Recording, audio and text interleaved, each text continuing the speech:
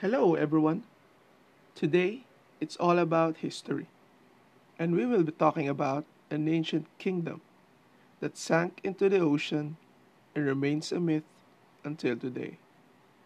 It's none other than the kingdom of Atlantis.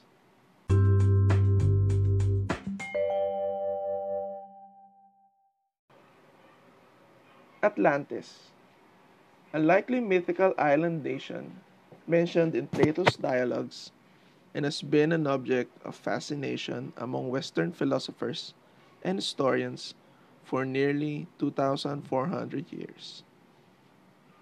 Plato describes it as a powerful and advanced kingdom that sank in a night and a day into the ocean around 9600 BC.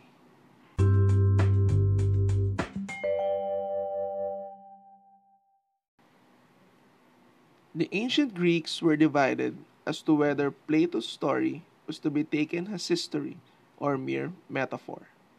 Since the 19th century, there has been renewed interest in linking Plato's Atlantis to historical locations, most commonly the Greek island of Santorini, which was destroyed by volcanic eruption around 1600 BC.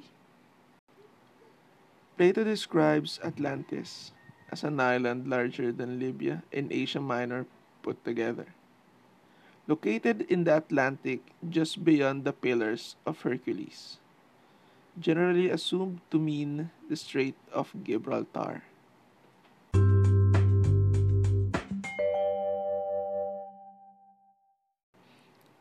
Its culture was advanced and it had a constitution suspiciously similar to the one outlined in Plato's Republic. It was protected by the god Poseidon, who made his son Atlas king and namesake of the island and the ocean that surrounded it. From time to time, archaeologists and historians locate evidence a swampy prehistoric city in the coastal Spain, a suspicious undersea rock formation in the Bahamas that might be a source of the Atlantis story. Of this, the site with the wildest acceptance is the Greek island of Santorini, a half submerged caldera created by the massive 2nd millennium BC volcanic eruption whose tsunami may have hastened the collapse of the Minoan civilization on Crete.